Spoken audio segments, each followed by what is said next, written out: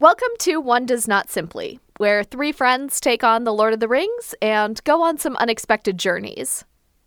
I'm Wanda. I'm Navia. And I'm Ashani. This is episode 16. One does not simply solve the Shadowfax problem. As always, there will be spoilers for the entire Tolkienverse ahead. And with that said, let's jump right into season 2.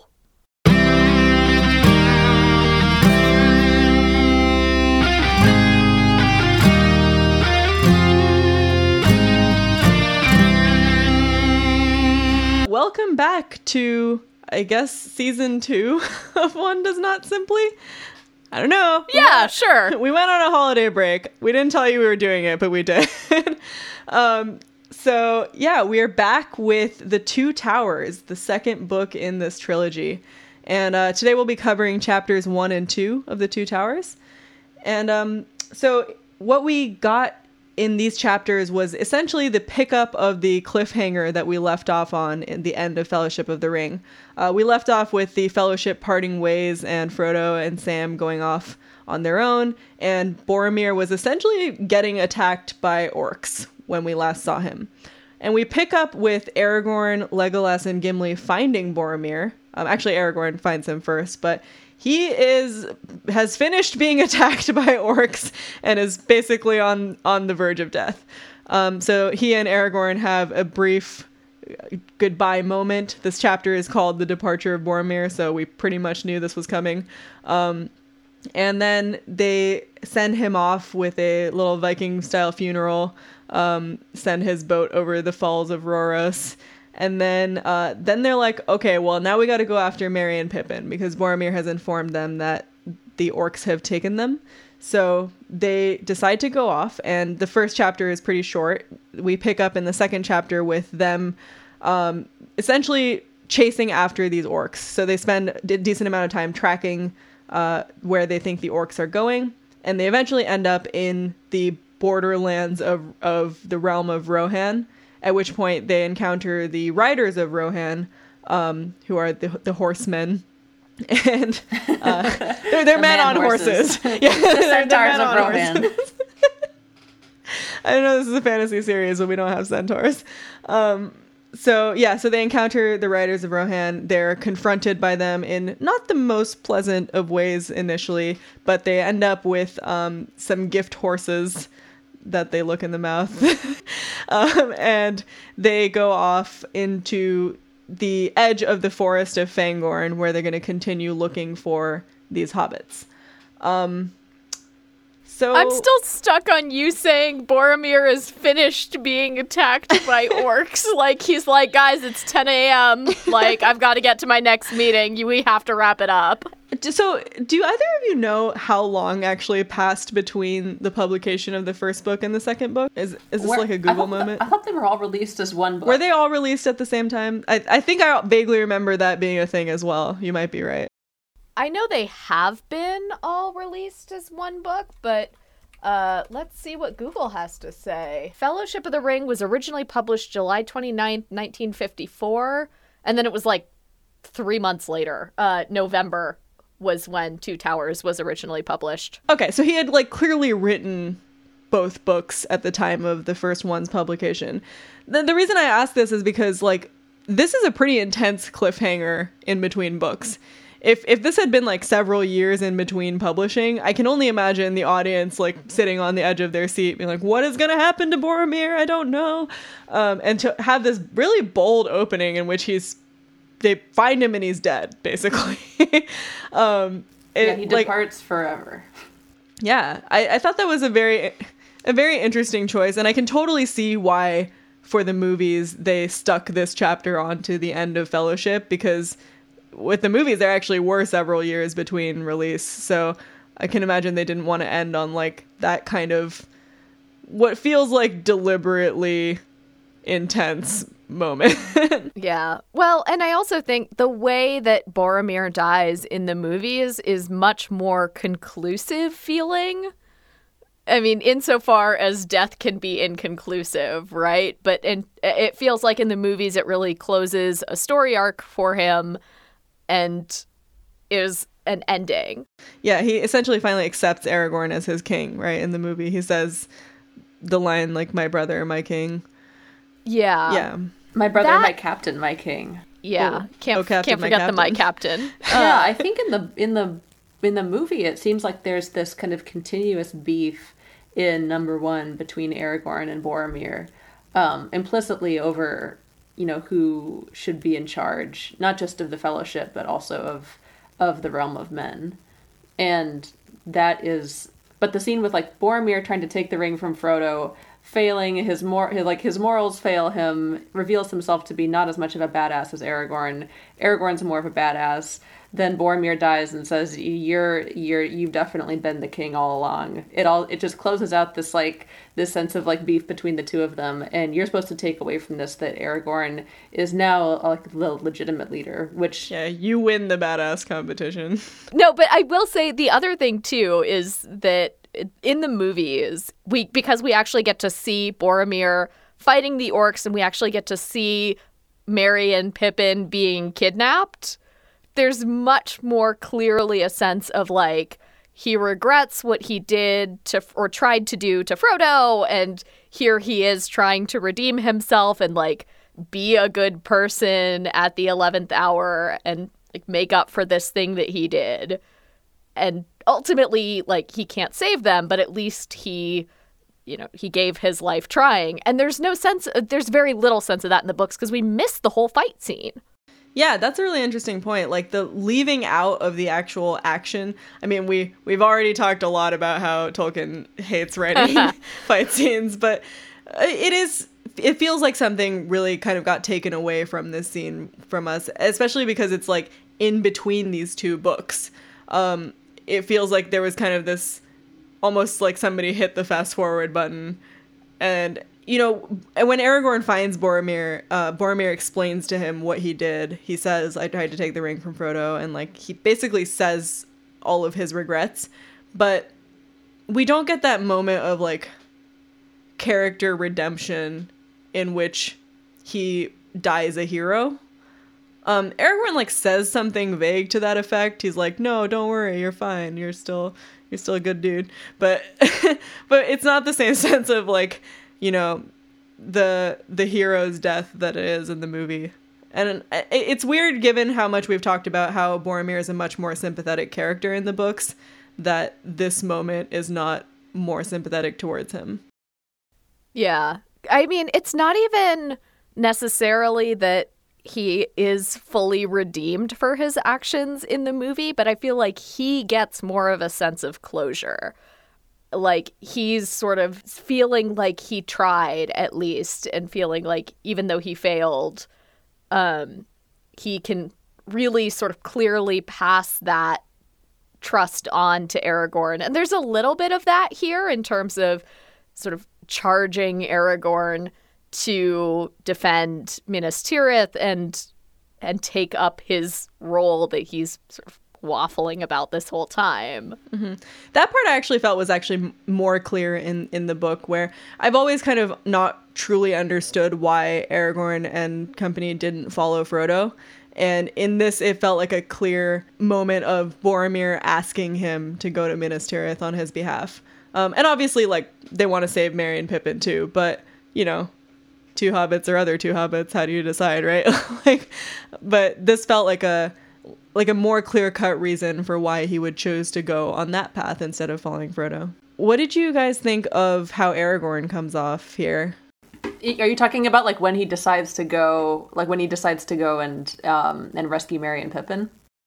I guess like that's kind of what I'm getting at, is the decides was decidedly lacking there. I just felt like he's so indecisive in these chapters. Like I don't really understand his leadership style at all, if there is one. If he even thinks of himself as a leader, but it seemed so much like he kept being like, "I don't know what to do. What should we do? What's the right path?" And then finally Gimli is just like, "Dude, there is no right path," which was a great line. Excellent work, Gimli. But that moment was just, it really made it clear how reluctant he is to really take any firm decisions, as we've noted before, but it continued to be the case here. I will say I had a better response to the indecision here than I've had throughout Fellowship. And I think in part it was because he does finally actually make a decision, and we get to see him bring up the question of what to do. Let's talk about it with the other people he's traveling with. Like, he actually initiates having that conversation and doesn't just sort of put it off indefinitely. And I'm like, you know what? That's progress. A staff meeting has finally been called. Yeah. And it's a staff meeting where he's not just like, hey guys, we're going to go around and do some check-ins. He's like, here's what needs to happen. We have to make this decision. Aragorn just does better in smaller groups. Right. That's true. I will give him credit. And he also has a moment of kind of accepting that he has messed up a bunch, where he says, like, all of my decisions have been bad ones. Why do you want me to make this one? And I felt that was a good kind of moment of acceptance that he is not necessarily ready to take up this mantle, but he's kind of being forced to. I felt more sympathetic towards him, certainly, than I did previously, but I don't know. He's certainly not the characterization that we get from Viggo in the movies. Well, he's really in his element in these chapters, right? Because they decide to go off and hunt the orcs. Yeah, they're rangering. They're straight up rangering now. Exactly, and they're running in a straight line for 4 days, and they do a really good job. They run for something insane like 150 miles. So I guess we're kind of into the next chapter now of them running in a straight line. Which is surprisingly interesting. Yeah, ostensibly this is another walking chapter, which I love to complain about, but this one actually felt a lot better. I think because Tolkien finally discovered that his characters can talk to each other, and there is a ton of dialogue in this chapter. And I think it's very successful. It's almost like, I mean, we just discussed that he wrote all of these at the same time, but it feels like a different writing style than the previous book in a way. Well, it makes me think that it's just a little bit easier to do character and landscape development through dialogue than it probably is when you have 8 or 9 characters.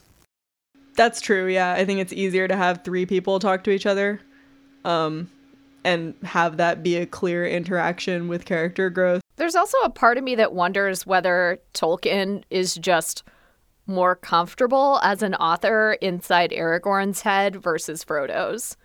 Because I know that when we get to the second half of this book, which is also a small number of characters, right? I mean, it's Frodo and Sam, and then Frodo and Sam and Gollum. And it stays that way pretty much, like, mostly the entire second half of Two Towers is just those 3 characters. So it's not just the number of people, right? And part of it's, I think, that second half is a little more bleak and less of an adventure story. But I also wonder how much of that is going to be narrative style and whether Tolkien just has more fun inside Aragorn's head. That's a really interesting point. I think it could either be that, or it could be like Frodo's mission and quest are really, really clear cut. Like, we've established it. He's taken that ring to Mordor. And so his walking is just like furthering his already made up mind of where he's going. Whereas with this set of characters, like, their motivations are kind of in flux. They are discovering things as they go. Right now they're going after Merry and Pippin, but, like, obviously, as we know, they're going to find them. And at that point, like, what they're trying to do and what their goals are change. I think it's just a little bit more dynamic of a plot to work with than just, I'm taking this ring to Mount Doom. Yeah, like when you watch them run / walk / whatever it is that elves and these elevated kinds of men do through Rohan, you're getting introduced to the landscape through their eyes as they kind of talk about why this landscape looks a little bit different than they usually would remember it as looking. And they talk about why that could be. I found that the sentences were a lot shorter. I don't know if you guys noticed that. Some of the sentences that he used to describe the landscape were really clipped, even to the point where they felt like they reminded me of modernist poetry in a little bit, in a way. And I'm trying to find an actual passage that I could use to back that up. because otherwise you won't believe me.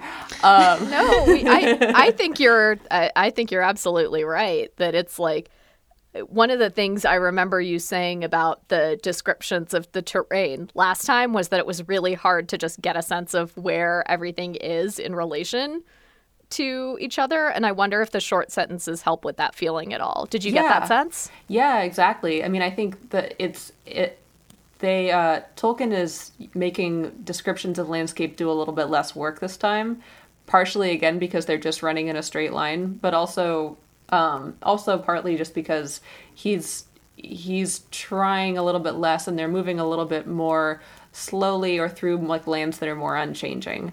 But I'm talking about like lines where he says like, turning back they saw across the river the far hills kindled, they leaped into the sky, which I think is just really gorgeous. It's beautiful writing. It's describing something that is not that different from something that we would see in our own world, but in a way that we would probably not usually think about it.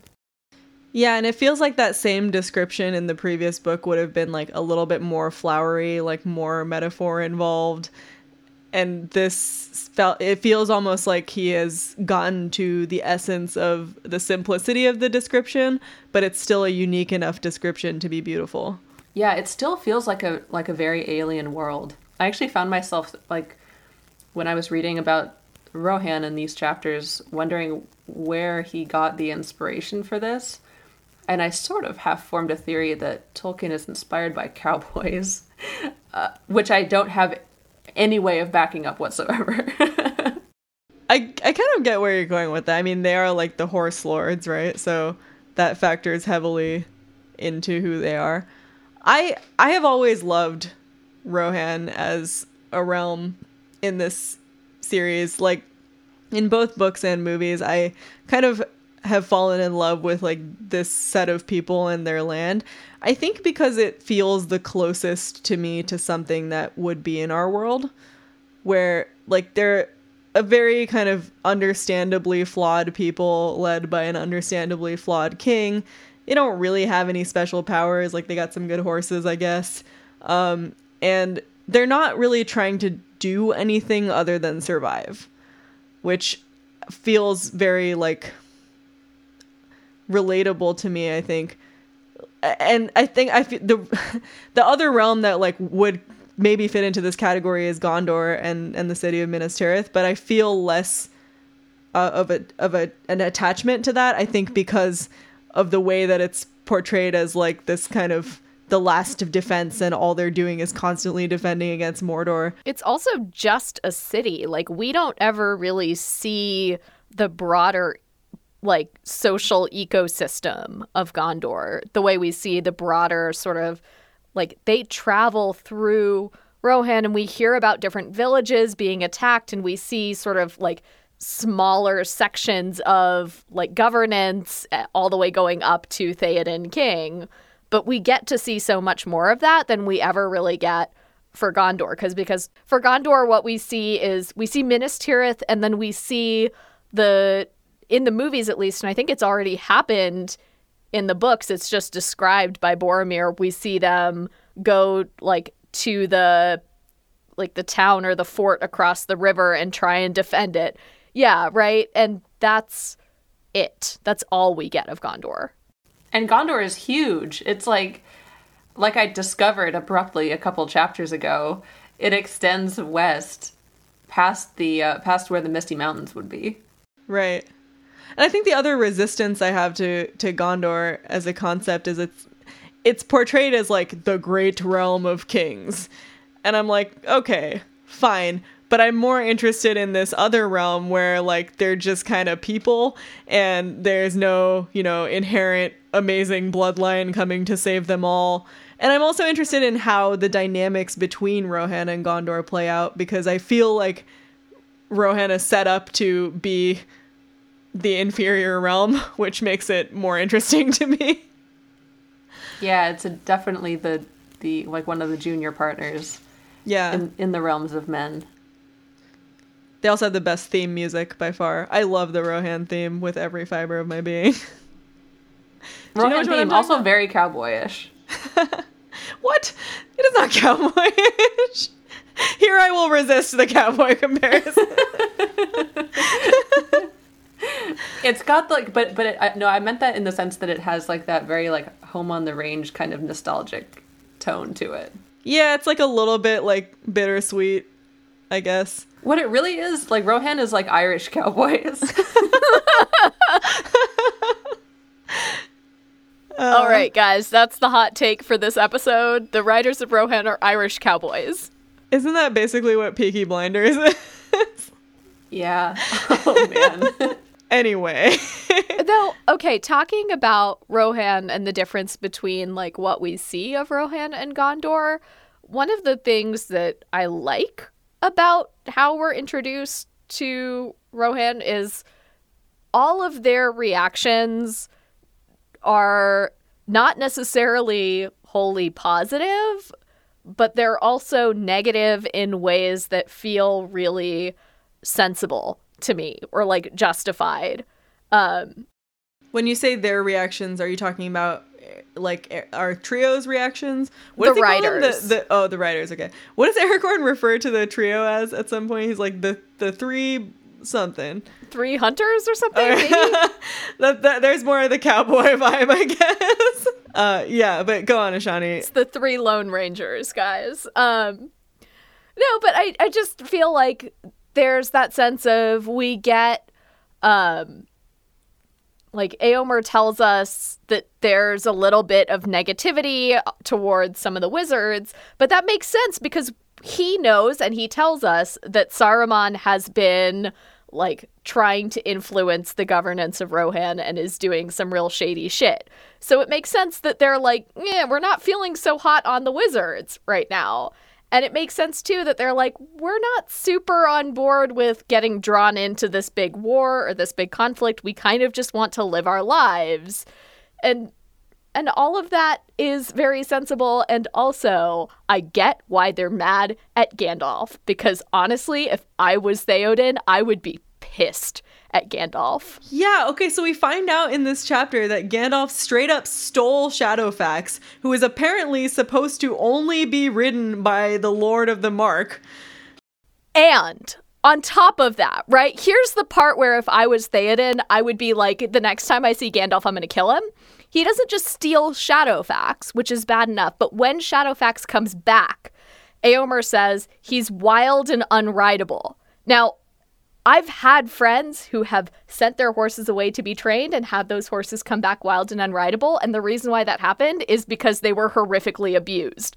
So, like, if I'm Theoden and I'm sitting there going, here's my super special, like, king's only horse, it gets stolen, and then it comes back acting like somebody mistreated it, like, yeah, I'd be furious. This is the episode in which Ishani reveals herself as a horse girl. Oh, I went full horse girl. We got to Rohan and I was like, it's not worth pretending anymore. Yep. Yeah, I that was like, I read that in your notes and I was like, yeah, actually that makes a lot of sense. And when I was reading it in the chapter, I was more on the side of like, I understand why he would be pissed that like Gandalf essentially stole a horse that is only supposed to be ridden by him. Like, that is the culture of this land, and Gandalf just spit in its face and left with this horse. Is it clear why Gandalf did that? So earlier on, I felt like we got like maybe a paragraph about this, and I thought that Shadowfax like somehow had some kind of draw to Gandalf. Like, he was like, I mean, he can't talk, but in some way he was like, I'm gonna come with you. He fell in love with Gandalf. Yeah. That's what it shows in the movies, but I think in the book all we've gotten is Gandalf goes to Theoden, gets thrown out, I think gets told, like, you can take a horse, but, you know, just get out of here. But then the horse he takes is Shadowfax. Well, I feel like they could have been a little more specific in their instructions if there was a horse in the stables that was off limits. But my theory is that given that Shadowfax's ancestor was a horse that could understand human speech, Gandalf took Shadowfax hoping that he could teach Shadowfax to talk, and in the process broke him psychologically so much that he returned to Rohan horribly broken and wild. He's like, I don't want to be written by anyone else because the last time someone wrote me, it got weird. I had to listen to like Duolingo and it was terrible. So I think the actual implication here is that he didn't come back like broken in that way. Like he is sad because Gandalf has died, and so he's like mourning, and also he's like, I guess, wild in the sense that like he's not letting other people ride him. Yeah. But I don't hold think... up. How does Shadowfax know that Gandalf has died? It's not like he was there when the Balrog sucked him into the depths. Yeah, but he like. Wouldn't he have been, like, waiting somewhere for Gandalf, and Gandalf, like, never comes back or something? No, Gandalf, like, sent him off because Gandalf sent Shadowfax back before he came, like, and joined the Fellowship, and they all went to Moria together. It's not like he was like, hey, Shadowfax, just hang out here while I take the ring to Mount Doom and then come back for you months later. It's kind of unclear, though, because, like, there's a lot of things in this book where things that are closer to nature than they are to human beings seem to have a lot of telepathic abilities. Yeah, I was going to say, like, it's unclear how sentient Shadowfax is as a being, like, and also, I don't know, I feel like that we get some instances of news traveling very, very slowly in this realm, like how nobody knew what happened to Durin. And then we get some instances of just like lightning fast, everybody knows this thing went down. So I don't know. I feel like maybe someone told Shadowfax. But it was Bill the Pony. Bill the Pony is a fucking snitch. Or like Galadriel or something, right? Because she knows now. But Shadowfax was back in Rohan by this point. I don't have a good explanation of this. But what I really wanted to get at is I think the fact that he will no longer let the men of Rohan ride him is what they are really taking offense to. I love that what happened to Shadowfax is like a major plot hole. We should create like a whole like cult. Where was Shadowfax? The missing years. Carmen Sandiego style. Okay, well, I don't know how important that was, but we've got to keep it because that was clearly the critical discussion. Yeah, Shadowfax went through some Cormac McCarthy shit on the way back to Edoras because, as we've established, Rohan is cowboy territory. Honestly, though, sorry, go on. I'm gonna let this one rest. The thing with Shadowfax is a small piece of the larger, like, why Rohan is a little bit, like, wary of other people who are claiming to be Gandalf's friends. And so, in that sense, I'm like, yeah, that makes sense to me that you would be a little bit like, eh. And also, they're still pretty helpful, you know? Yeah, and I think Wanda brought out something in her notes, too, that, like, basically every time they've seen Gandalf in recent memory, like, he's been telling them some bad news. And so it kind of makes sense that, you know, the bearer of bad news is not super liked. Yeah, that's not something that, like, I would have picked up on, I think, the first time that I read these books, or when I watched the movies, but this idea that someone who is the bearer of bad news can eventually, like, that plus the mistrust of the king can trickle down among the people into being a perception of that person as being evil, or a bad faith false friend, really can happen. Yeah, and I also thought it was really interesting how we get a sense that Éomer definitely doesn't agree with a lot of what the king is saying, but he also doesn't know who among his own company to trust with that information.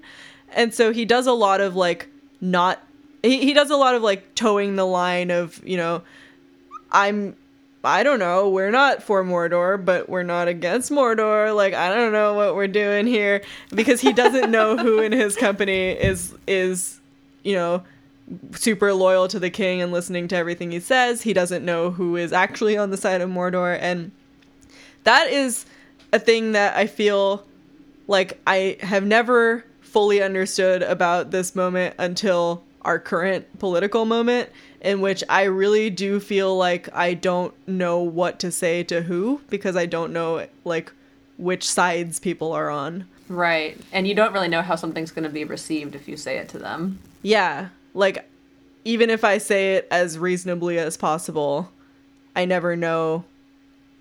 I mean, obviously, like, my close friends and family, like, I pretty much know how they feel about things, but, you know, in company other than theirs, I'm like, I don't know how this person's going to respond to this. And it's kind of a situation that I've never been truly faced with.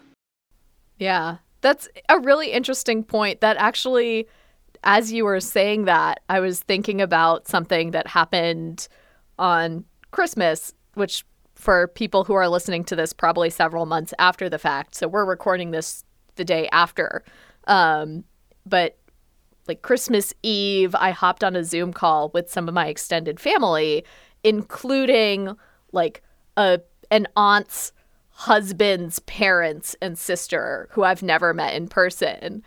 And I'm sure they're lovely people, but it was one of those things where I'm like, these guys are strangers. And at one point, somebody else started mentioning politics, and I was like, I'm uncomfortable because I don't know how they're going to react to any of this, because they're people I don't know. And even though I wasn't the one saying it, it made me really nervous that we were talking about a potentially very tense topic, and I didn't know what everyone's reaction was going to be. So I think you really hit the nail on the head in terms of like, yeah, it's weird. Yeah, I really felt for Éomer in that moment where I was, especially because, well, let's talk about Éomer a little, because I think we all had some feelings about him as a character. I love Éomer. I love him too. That sweet Carl Urban I that I know. can't stop picturing whenever Éomer comes up. Also, at some point when we watched these movies as kids, I remember Wanda telling me that she thought Carl Urban was hot, and at the time I was like, hot, no. And since that moment, I won. I've fully changed my mind. She wins. He is hot forever. That's funny because like I've gone the other way on him. I saw him trying to do that American accent in Star Trek, and I was like, ooh. Yeah, he was not good in Star Trek. But if you haven't watched the Amazon Prime series, The Boys, accent is still questionable, but he is fantastic, and that show is fantastic. Oh, I haven't seen The Boys. My Carl Urban watch that. recommendation is that everybody should watch my favorite So Bad It's Good movie, which is 2012's Dread. Oh, in boy. which What is that? he plays comic book anti-hero Judge Dredd and wears a giant helmet the entire time, and you just see his really grumpy little mouth. Oh, boy. That sounds like a thing.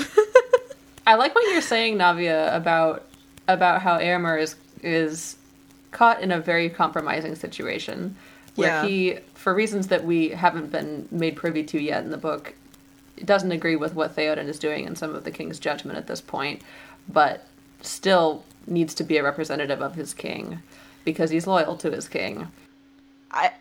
I felt reading this like it was a fantastic contrast seeing Éomer and Aragorn interact, because we've talked a lot about Aragorn's leadership style, but Éomer is an excellent leader. And I really like that because he is actually, unlike Aragorn, not really born to be one. He's really just kind of put in this situation. I think he's the king's nephew, and he does eventually become the king of Rohan, but really only because Theoden's son dies.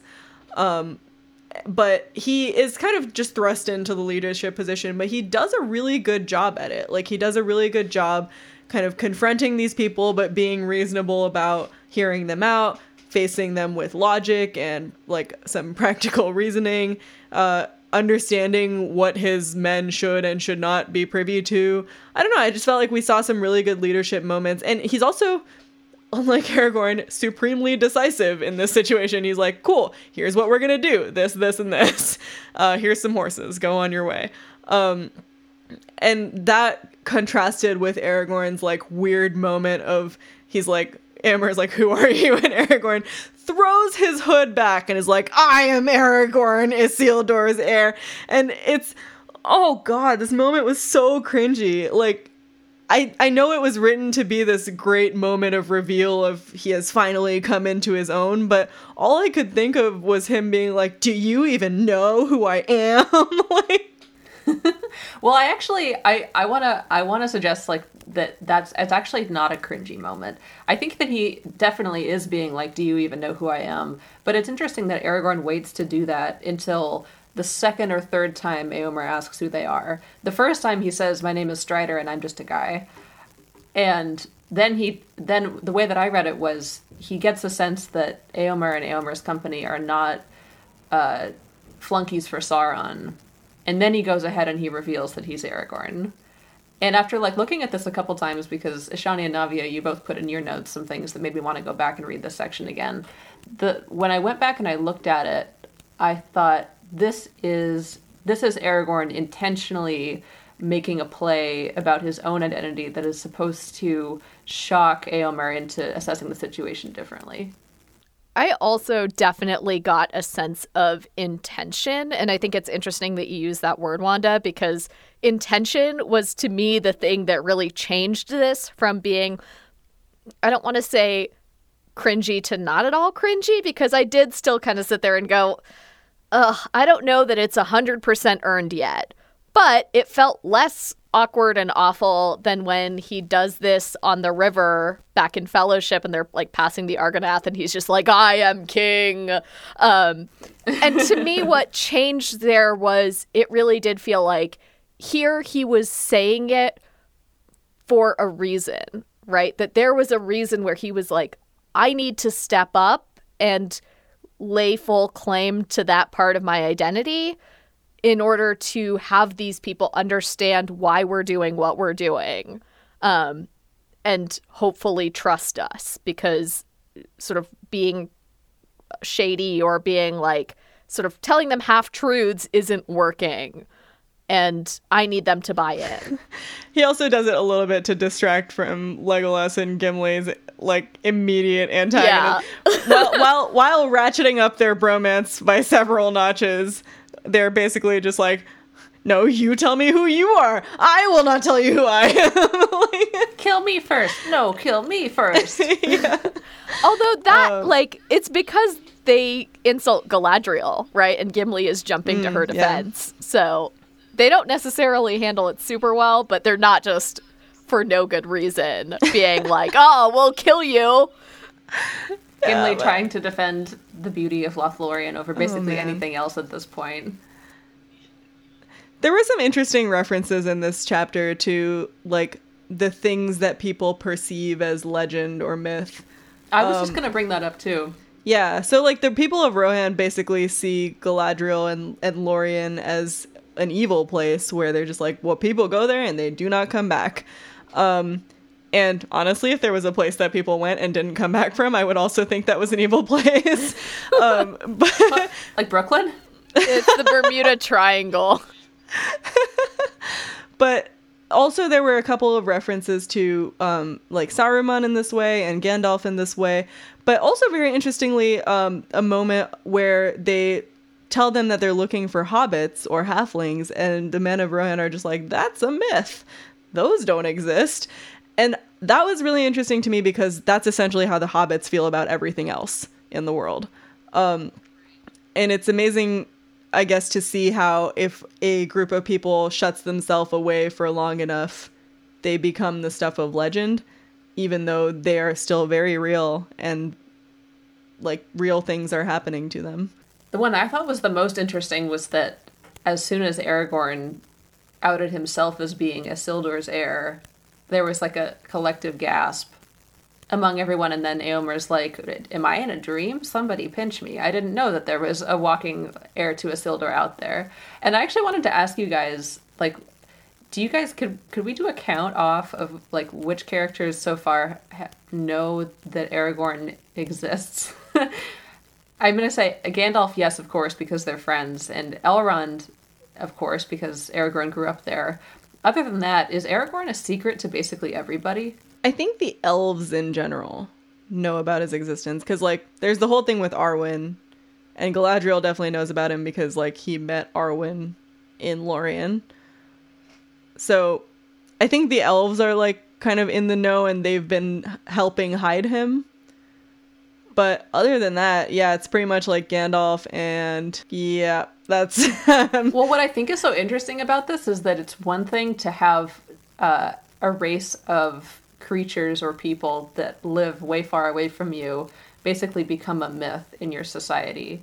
And it's quite another thing to have a person who has visited your land multiple times in recent memory remain a myth. Like Aragorn says later in the chapter, he says to Éomer, he's like, "Oh, I know your dad. I also know his name," and it's like, wow, amazing that like this person is like that. Éomer is so shocked by this person's existence, despite the fact that Aragorn has been to Rohan so much. It also makes it kind of wild that like whenever he reveals himself, everyone's just like, "Oh wow, cool. You're the heir of Isildur," and there's not a moment of like, prove it, or anything like, yeah, he's got this sword and that seems to be all the proof that anybody needs is, but I don't know, it seems kind of weird to just have him like be like, I've been in hiding all this time, but now I am revealing myself, and everyone's like, yep, I accept this wholeheartedly, thank you. Yeah. I mean, especially because, well, okay, Wanda, to your point, what I would say is presumably when he's been to Rohan in the past, he has only ever introduced himself as Strider and not Aragorn. Maybe, but I mean, I'm going off of movie lore at this point, but isn't there like a scene in the movies where Eowyn's like, "Oh, I remember you were in battle with my grandfather." Yeah, but if he was in battle as like Bob the Butcher, they wouldn't but be if he like was in battle as Bob the Butcher, they wouldn't have. She wouldn't know that. Right? I like that idea of Aragorn having an alter ego who's just There Bob. is a lot of inconsistency though in like which names he uses when, and this idea that he's like hasn't revealed himself this whole time, because we've seen him reveal himself like 8 times to Frodo, and Frodo every single time he does it is still like, wait, you really are?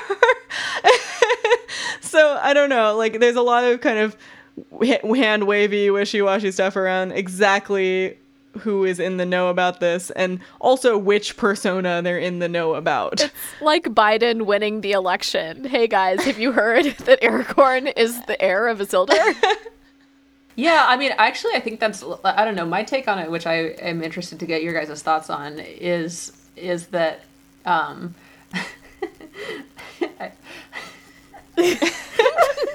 Wanda's take is just laughter. Uncontrollable. I keep looking for places to say your names, and then and sometimes I would just like almost say your names at like a really inappropriate point. My take on this that I'm curious to know your thoughts on, Navia and Ashani. Literally what I was about to say.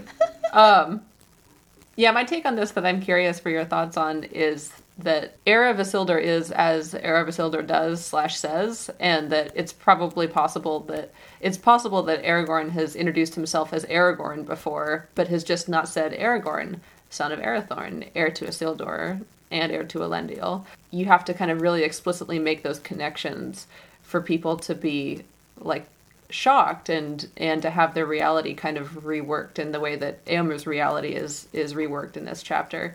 And I like that because it feels like Tolkien is acknowledging something that is real about politics, no matter if you live in a democracy or a monarchy, which is that you have to kind of make your own like living legend in real time in order to command any kind of following or to convince people that you have any kind of legitimate claim to leadership. Yeah, and it also seems like the reactions of people differ based on like how important this is to them personally. Like to the realm of Rohan, it is actually quite important who the heir of Isildur is, because it directly impacts like what the relationship they have with Gondor. And again, to like Boromir, it's super important, right? But I mean, you see the way that the dwarves and Gimli react. They're kind of like, okay, sure, if you say so. And the hobbits are kind of in awe, but also don't really know what they're in awe of. And to the elves, they're just like, we've been protecting this person because we know he's important, but like we're not in awe of him or anything. He's not like gonna rule over us. And so it's interesting to see that play out, because like you were saying, it kind of maps to how I've seen politics work out, where, you know, people are very invested in the things that impact them directly, whether it's people or policy. And then if it doesn't, they're kind of like, sure, that's fine. And there's kind of this interesting element too, something I've been thinking about when you were saying like, oh, he's gone back to these places before, but he's gone back in a role where any record of him being there is either word of mouth or relies on human memory in terms of like, who is this person and what does he look like, right? Because the biggest sort of proof of being Isildur's heir, other than carrying the sword, is the fact that he ages really slowly because he's got this like Numenorian blood. But he's not in a position where he's getting royal portraits painted. Like, he's a traveler. So if you met somebody 15 years ago and then somebody comes back and they don't tell you that it's the same person, right? Or you just happen to see them passing, are you really going to be like, oh, that's the same man and he hasn't aged a day? Or are you going to be like, huh, he looks kind of familiar, but, you know, maybe I'm misremembering. Yeah, and a lot of people look like Aragorn. Also, you got all these other rangers floating around. Right? Yeah. Okay, so I think I want to get to one more thing before we wrap up, which is just kind of a point of interest, which is that this chapter ends in a kind of interesting way where the three hunters, they've been given these horses by the men of Rohan, and they are going off to look for Merry and Pippin, and they've set up camp for the night right at the edge of Fangorn, and suddenly they see an old man. And Gimli and Legolas immediately react being like, oh my god, this is something bad. And they like pull their weapons. And Aragorn, interestingly, is like, no, everything's fine. And he greets the old man saying, hello. I think he says father. And that was cool. And then suddenly the old man vanishes, and when they look, the horses have also gone. It is strongly implied at this point that this man is supposed to be Saruman, given their interactions with Éomer and what he has revealed about this wizard who walks the forest, wreaking havoc. We know, because we are familiar with the story, that there is also another wizard who is roaming this forest at this point, which is Gandalf. And it is left open to interpretation which one this is. I don't know if it was ever revealed which one this is. I would strongly think that Gandalf wouldn't just randomly steal their horses, which makes me think that this is Saruman, but also... Really? I feel like we've just gotten evidence that Gandalf does this all the time. Yeah, it's true. Gandalf is an established horse thief, so... It's Gandalf also steals unclear... and eats horses. It's also unclear whether the horses are actually stolen or whether they were just spooked and ran away. So there's a lot of kind of open-ended stuff in this, and I'm curious what you guys thought of it, and also, I guess, who you think this is. Are there any other old men in Middle-earth? I'm sure there are lots of old men in Middle-earth. No, there's 4. Is it Barlam and Butterbur? There's 4 old men, okay? It's Denethor, Theoden, Gandalf, and Saruman, and that's it. And then there's that, like, one old dude with no eye in Helm's Deep. Oh, yeah. It's that guy. That guy is just wandering around the forest ready to fuck shit up. All right. I think that's a good place to wrap up. Okay. All right. Thanks for listening to One Does Not Simply. This episode was edited by Navya. You can find us on Twitter at ODNSPod and Tumblr at One Does Not Simply Pod. Special thanks to Andrew, Sneha, and all of our listeners for joining us on this journey. If you like what you hear, give us a rating or a review on whatever platform you listen to.